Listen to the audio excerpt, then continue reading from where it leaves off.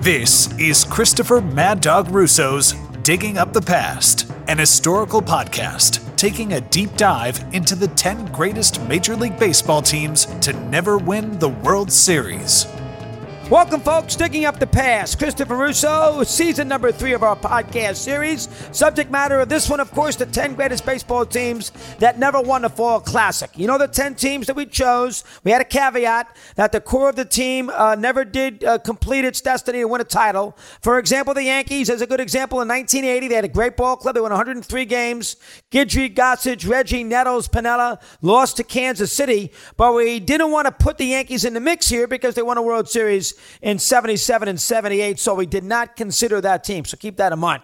This particular episode, we focus in on a unique ball club, the 94 Montreal Expos. And again, out of all the teams that we discussed in this season of Digging Up the Past, the Expos, this is a very, very unique situation. While all the other teams lost on the field, whatever that might be, crippling regular season collapses, terrible losses in postseason play, World Series playoffs, end of the year, whatever it might be, the Expos scenario is what could have been. So they make this list, theoretically, no fault to their own. What derailed the 94 Expos? What else? Baseball's always continuous, ongoing labor struggles. Montreal was one of baseball's smallest markets, and they struggled, of course, year after year, generating revenue streams since their inaugural season in 1969. Major League Baseball awarded Montreal a franchise with the idea that a new ballpark would be built. Expos began their franchise in Jarry Park. Remember, the Expos and Padres came in at the same year. Expos begin their seasons in Jarry Park.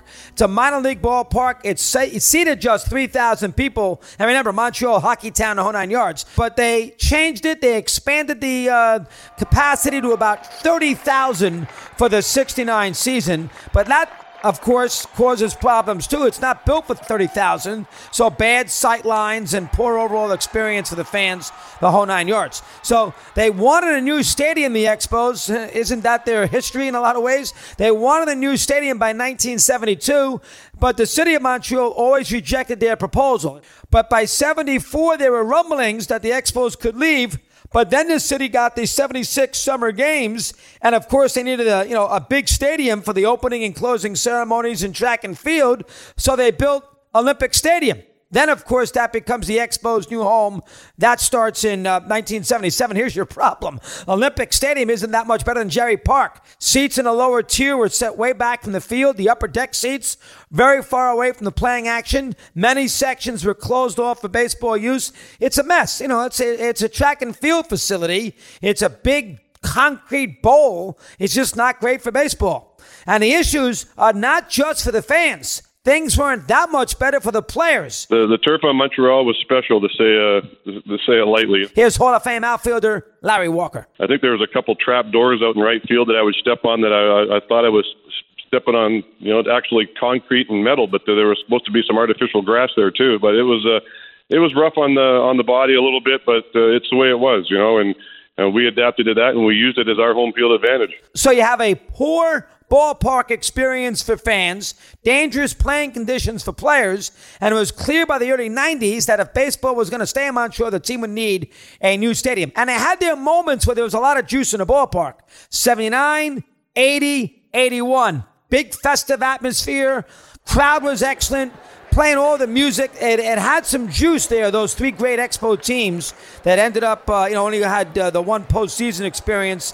79 lost to the Pirates, 80 lost to the Phillies, and of course in 81 lost to Rick Monday and the Dodgers in Game 5 NLCS at Olympic Stadium. So for the Expos to maintain success as we move into the 90s, they could not approach building a club as those in the major markets like in New York or Boston. So Montreal is going to have to be creative. Presto, bring on longtime baseball executive Dan Duquette. He joined the Expos franchise in 87 as their director of player development, and he became the general manager in 91. So he worked to put this team together, and he had the perfect template here with this Expo team. So he knew, in the early 90s that going into these off seasons, a spending spree was not on the table. We knew that the players weren't going to sign with the Expos up in Canada as free agents. So we knew we had to bring our best players up through the minor leagues. So we put most of our time, money, effort, and energy into good scouting and player development. All right, in addition to the farm system, the Expos made some key trades that pay off big time in 94. Prior to the 92 season, the team moved all-star first baseman Big Cat Andres Galarraga, reminded me a lot of Orlando Cepeda.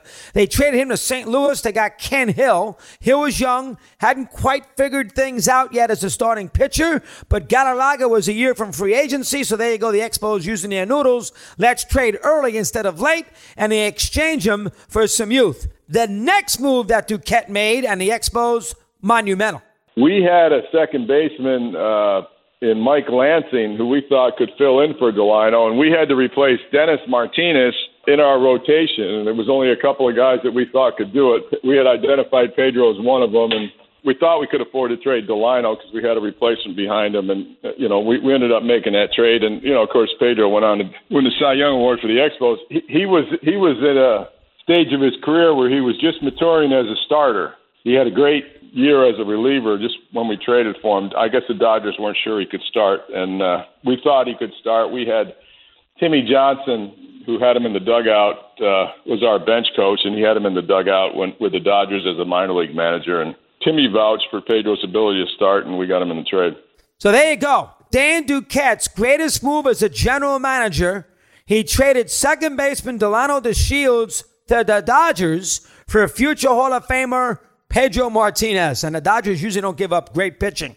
Duquette knew that this young team was building towards something special. He wanted to make sure he had the right man to lead them, so in 92, he brought in Felipe Alou as his manager. Felipe Alou is, probably the best manager the Expos ever had, and I knew he was a good manager because I had him in the minor leagues, and he'd managed in the Florida State League. I'd look down at the box scores at the end of the game, and I'd see his teams would have less hits and more runs than the other team. He just had a knack for getting the most out of his players, and he was an excellent tactician during the game. He knew how to manage pitching, and he really knew how to give players confidence and bring young players along. So he was a perfect manager for us with all these young ball players.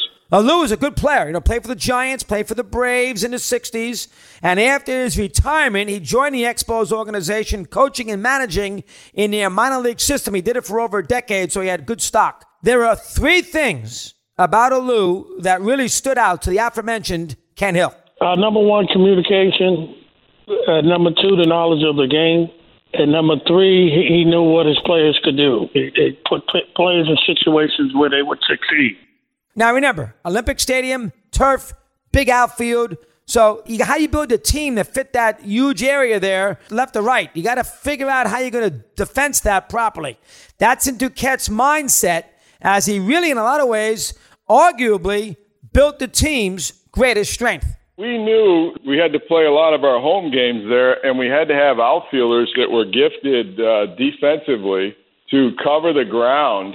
And we placed a premium on speed. We probably had the best outfield with Larry Walker, of course, the Hall of Famer in right, Marquis Grissom, who was a prototypical leadoff guy in center, and then Moises Alou, who had the big power. He was in left field, and so that was one of the strengths of the team was the outfielders, because if you got outfielders like these guys that can contribute on both sides of the ball, run, steal bases, throw, hit, and hit with power, you got a big advantage. And that really helped our pitching staff, of course, because these guys could run down the balls in the gaps out there at Olympic Stadium and around the league. I mean, they were really the key strength of the team. So the foundation of this team is set. Hill and Pedro, top of the rotation. Alou, Walker, Grissom in his outfield, and a young infield. Cliff Floyd, Mike Lansing, Will Cordero, good shortstop. Sean Berry, Darren Fletcher behind the plate. The infield's average age was under 25 years of age. This is Duquette's vision for this ball club, and he had put it together so they would be ready to go and in peak form as 94 began. We had planned from 1991 on for this to be our top team. I mean, we looked at the roster, we looked at the players. when they would mature and when the team could afford them. Because this team had the lowest payroll in the National League, the Expos, and we projected that 94 was going to be a really top team. And, you know, we were correct. We had an excellent farm system, good baseball people, and a lot of good ball players. All right, the players knew the team was good, but in spring training, they're not thinking about the World Series. That according to Larry Walker. I don't think expectations were over the top. I don't think any of us, I don't think you set them too high because then you get smacked down pretty good. So I think once we gelled as a team and our pitching staff, obviously was pretty phenomenal. And then on the back end of that with Rojas and Wetland coming in at the end, it was kind of those 7-inning games we'd have to play because they would close the door on them all the time. So it was a fun year that year. Mel Rojas and John Wetland, the anchors to that Expos bullpen. In our 93 season, Montreal, they only were 3 games back of the Phillies. I did not realize that as the Phillies ended up winning the pennant. The 94 season, that's the new divisional alignment. The NL West Atlanta Braves moved to the East, and that gave the Expos another formidable opponent. Remember, the Braves were in the NL West to beat the Giants in that great pennant race in 93. Then they moved to the East. Out of the gates, Atlanta hot. That's their norm. 13-1. I didn't realize that to start the year. And the Expos, not so much. The Expos sputtered. They were 4-9 in the first 2 weeks of the season. Boy, the old adage, you can't win a pennant in April, but you can lose one. Boy, that almost held here for this great Expo team, as it turns out. Found themselves 8.5 back early. Here's Ken Hill. It was one of those deals where we couldn't let them really. I mean, they started out quick. We started out slow, but we're still confident. And the thing about it, with the Braves, with their pitching staff, they can go on runs pretty easily. So, but we got it together as a staff, and like I said, the younger players started to get their footing, and we just started consistently pitching well, and we just went on a run. The Expos, as we turn to May, got to play a little better, got their equilibrium, got over 500, so they felt better about themselves. And now they began to stack up some wins as we headed to June, and pitching, always pitching. In Montreal's case, it came into its own. Ken Hill already had 10 wins and was pitching himself into Cy Young contention. In 94, maturing, understanding how to pitch instead of throwing. And the pitching coach, Joe Kerrigan, helped me out quite a bit in that standpoint. So it was a great situation for me. Believe it or not, Pedro got off to a slow start. I didn't realize this myself. Now, he's young here. Not quite the Pedro that we learned a little later on with the Red Sox.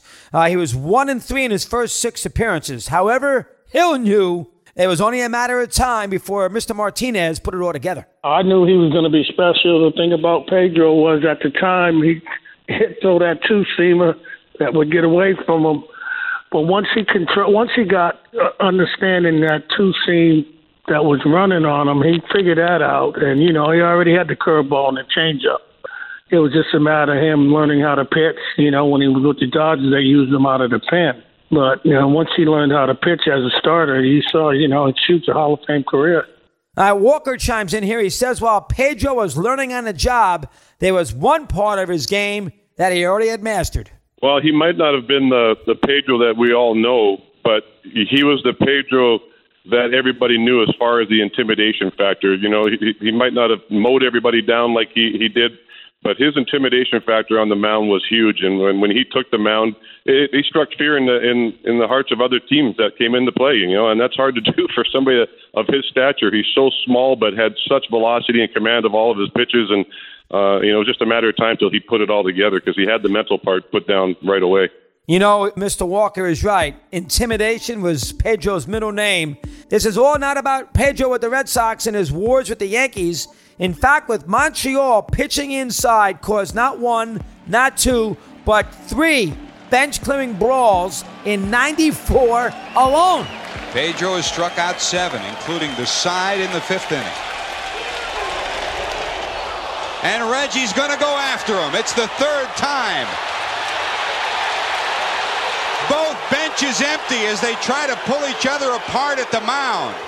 Reggie Sanders, after being brushed back twice on the pitch on the inside part of the plate, gets hit and charges the mound. Martinez turned away and didn't realize he was coming. By the time he did, there was no place to hide.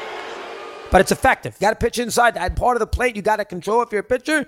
Matter of fact, in his first year as a starter, Pedro won 11 games, ERA of 3, and a strikeout an inning. He did, however, lead the league in hit batsmen. Larry Walker. With the starting pitching the way it was, obviously when Kenny and Pedro were taking the mound, heck, we probably could have scored 2 runs and been successful in most of those games. So if we're averaging 5.5 a game for those guys, it's a walk in the park for us, and that's what it turned out to be. Now, Hill says it wasn't just the rotation. This bullpen, they had a good bullpen, made life easy. We knew once we got to the 6th, had a lead, it was game over. It was game over because, you think about it. Rojas ended up being a closer. Jeff Shaw went to Cincinnati and was a closer, and we had Wetland as a closer. And the people forget about Tim Scott, Gil Heredia. So, we had guys, oh, Jesus, it was a 6-inning game. It was over. The Expos, they're getting better as the summer moves along. Firmly in second place as June does finally roll around. 3 or 4 games behind the Braves for most of the month. But Walker said they weren't focused on Atlanta. They just focused on winning some ball games here. For us, they were really just another team. And we never looked at them as any different than any other team we had to take down. And like I say, when we took the field, it was just a weird year that you just I don't know how to explain it because I never had another year like that where we took the field. We weren't cocky. We weren't arrogant in any way. We just went out there, and it was like we were used to winning, and we just continued to do it without without any bad streaks along the way. Dog days this summer. Teams are starting to stagger. Montreal, though, there's a young team. Not an incredible amount of hot weather in Canada, and they're finding another gear with their offense. No problem getting key hits, invigorating their French-Canadian fan base. Fletcher a frappé le frappeur suppléant et Spear a été le coureur suppléant. La balle frappée en lieu sûr! Et Cordero produit le point de la victoire! Oh là là! Oh, Will Cordero! La réaction de la foule, petit tout! Et que dire de celle des joueurs? On July 17th, the Expos were 54-37. And remember, they got off to that horrendous start, but still 2 games back of the Braves. At this point, Montreal would take off, and during their scorching hot run, everything was going right. And the center sends Gerald Young back. He misread it. It's off his glove. Grissom will head to third. He might circle the bases. Here comes Marquis. The throw by Pena. Safe, and the Expos win 3-2. Misplayed ball in center by Gerald Young. That should have been the first out. Instead, the game is over. That's Joe Buck on that last call, by the way. That's prior to Fox when Joe was doing these Cardinal games. The Expos won 20 of their next 22. They got to 74. Think about it. 74-39. 74-39. That's what a hot streak does. In late July, early August, you go from 2 games behind to 7 games ahead. And at this point, the Expos had captured the attention of their fans, coming out to the ballpark in droves, much to the delight of the Canadian-born Walker. When you're winning, it's the Montreal fans can be a little fickle. They've been very spoiled with 25 Stanley Cups, and to win the hearts of them as a baseball team is hard to do because hockey is their love. But we did it, and we they were filling the Olympic Stadium, and there wasn't a louder ballpark in the league when people were filling that stadium, and it was a joy to play in. The people out in the streets of the city would go walk to have lunch or something, and people would swarm you and just they were eating it up. They loved every second of it, and that's why I think hopefully down the road that franchise can reconnect and get back into Montreal and let those people maybe have that chance at that title again. All right, on Tuesday, August 11th, the Expos dropped their game to the Pirates 4-0.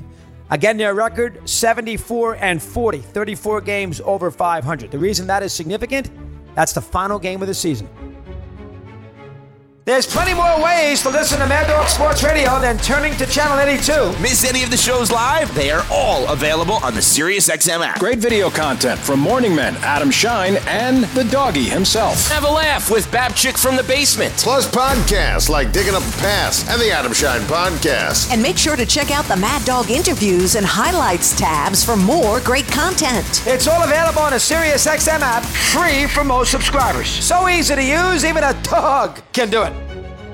Strikes me as a terrible shame that because the large market and the small market owners can't agree on how to sort out baseball's revenue among themselves, that they have to force the players to strike. The voice you heard there is MLBPA Executive Director Donald Fear. Talks about the black cloud over baseball's head the entire 94 year. Baseball ownership, they want that salary cap. You know that. They fought. They wanted that cap in the worst way to help the lower-rung ball clubs. Teams like Montreal sort of bridge the gap between the small and large market teams. Players don't want that. They love the system the way it is. They're not going to budge. That, of course, leads to a strike.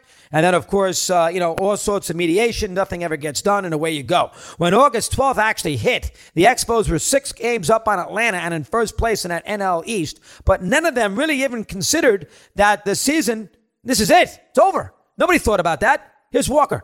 It seemed pretty simple, and the 2-week number was the one that was thrown out the most. That 2 weeks we'll be back, everything will get resolved, and we get back into this, and that was it. We never ever crossed our minds that the season was going to be wiped out, and that 74 and 40 record was going to be for naught, and never crossed our minds until it actually came true.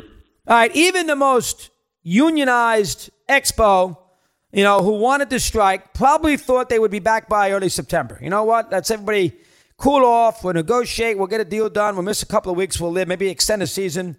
Dan Duquette believes, though, that there were some Expos who went the other way, actually didn't want to strike at all. I think there was a few players on that ball club that wanted the season to go on, but out of their allegiance to the other players, they, of course, had to vote.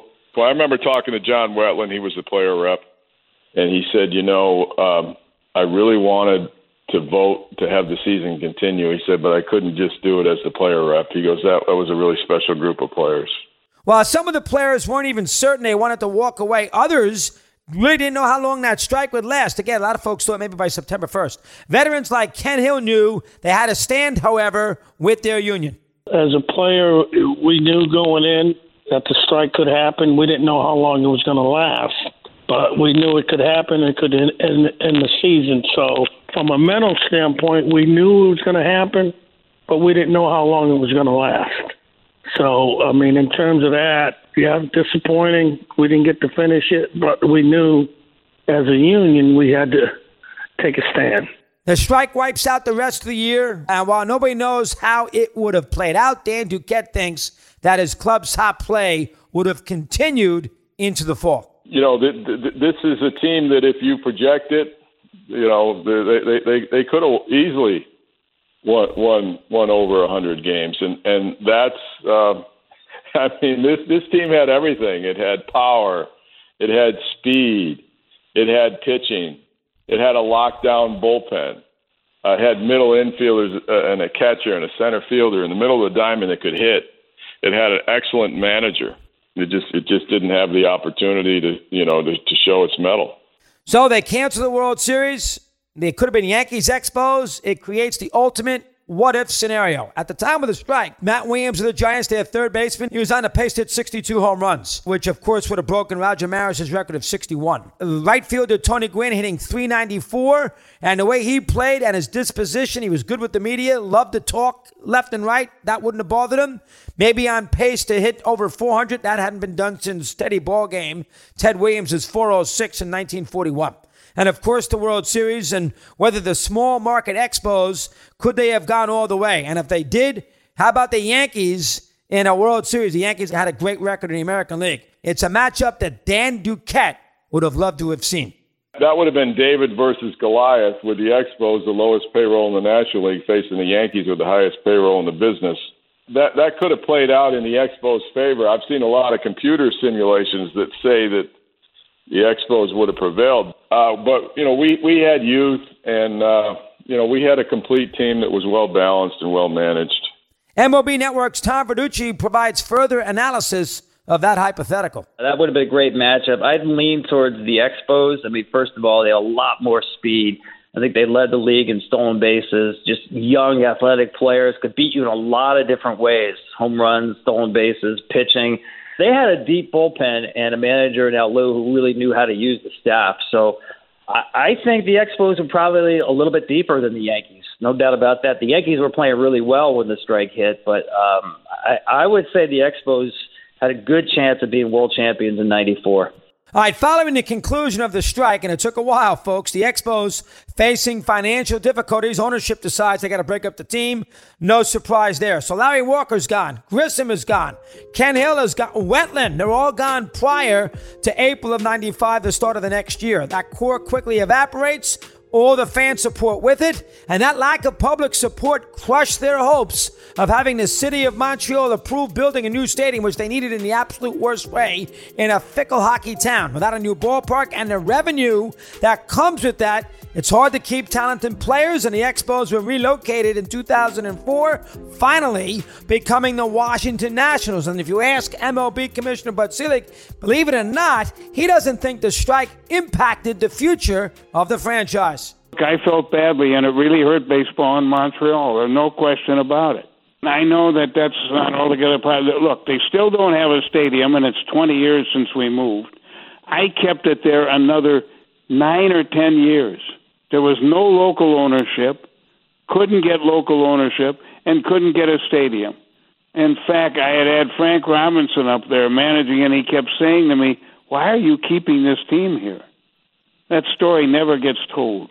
You figured Bud would feel this way about the Expo departure. Inevitable. But if you talk to many others, including broadcasting legend Bob Costas, you know what? He paints a different picture. There are still people who are Expo fans or were Expo fans who will tell you that had it played out that way, had there not been a strike that blew out the end of the season in the World Series, had they gone all the way to the World Series and won it, that would have been similar maybe to what the Mariners did in '95 when they thought they're out of town, they can't save the team, they won't build a new stadium, the Kingdom's terrible, they've got all kinds of legislation and referendums on the ballot, can we save the Mariners?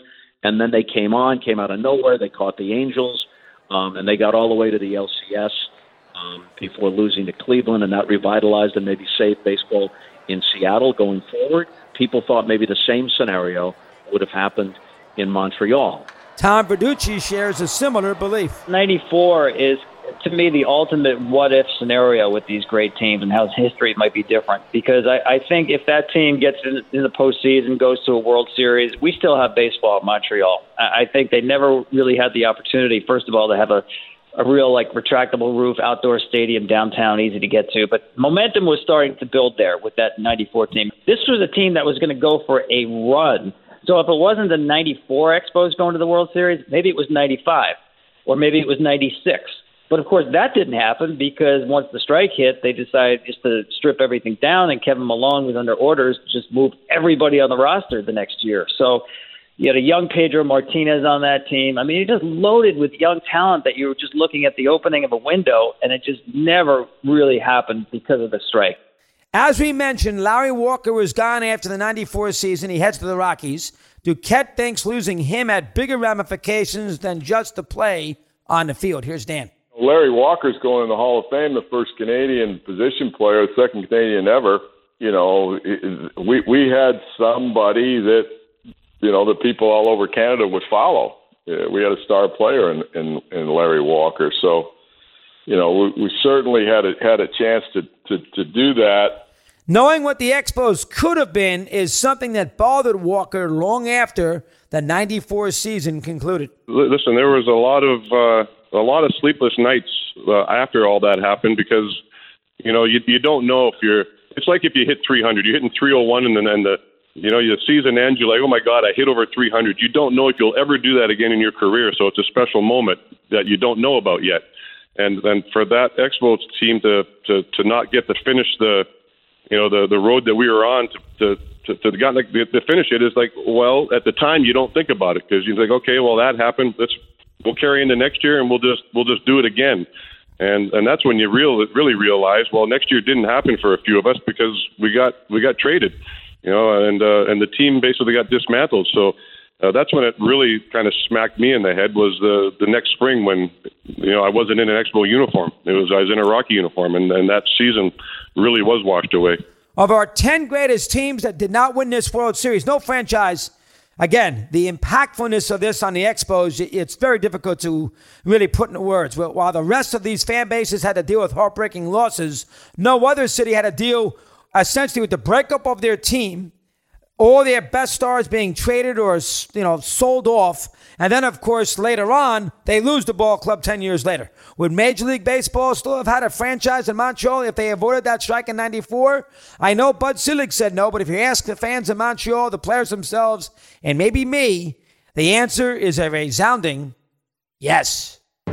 For more episodes on baseball's great teams never to win a title, or to listen to the previous seasons covering the history of Thanksgiving football and the NCAA tournament, download the SXM app, free for most subscribers. Download it today and search Digging Up the Past, or subscribe to our feed wherever you get your podcasts.